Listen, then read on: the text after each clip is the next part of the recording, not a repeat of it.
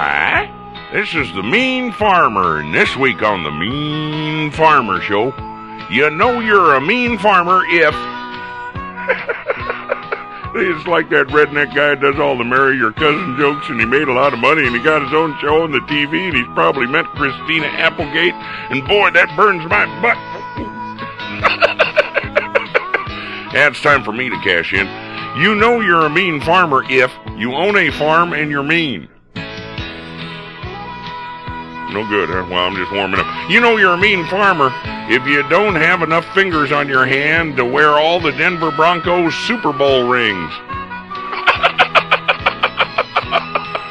You know you're a mean farmer if you think Green Acres is a documentary. You know you're a mean farmer if while you're driving into town on the highway, the guy mowing the ditch weeds passes you. Slow down, you maniac! You know you're a mean farmer if your livestock has made more than 5 attempts on your life in the last week and you enjoyed every single one.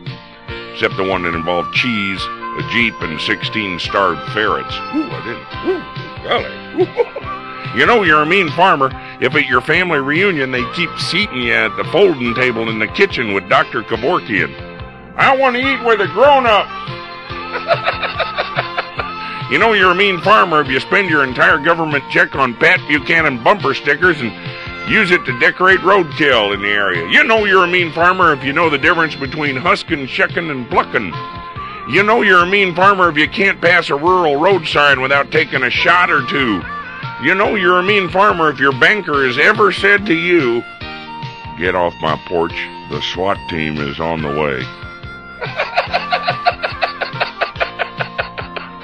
And they say they're friendly bankers. And next week on the Mean Farmer Show, a big giveaway. Yeah, you want a Pat Buchanan bumper sticker? I bought too many. Roadkill's down this quarter.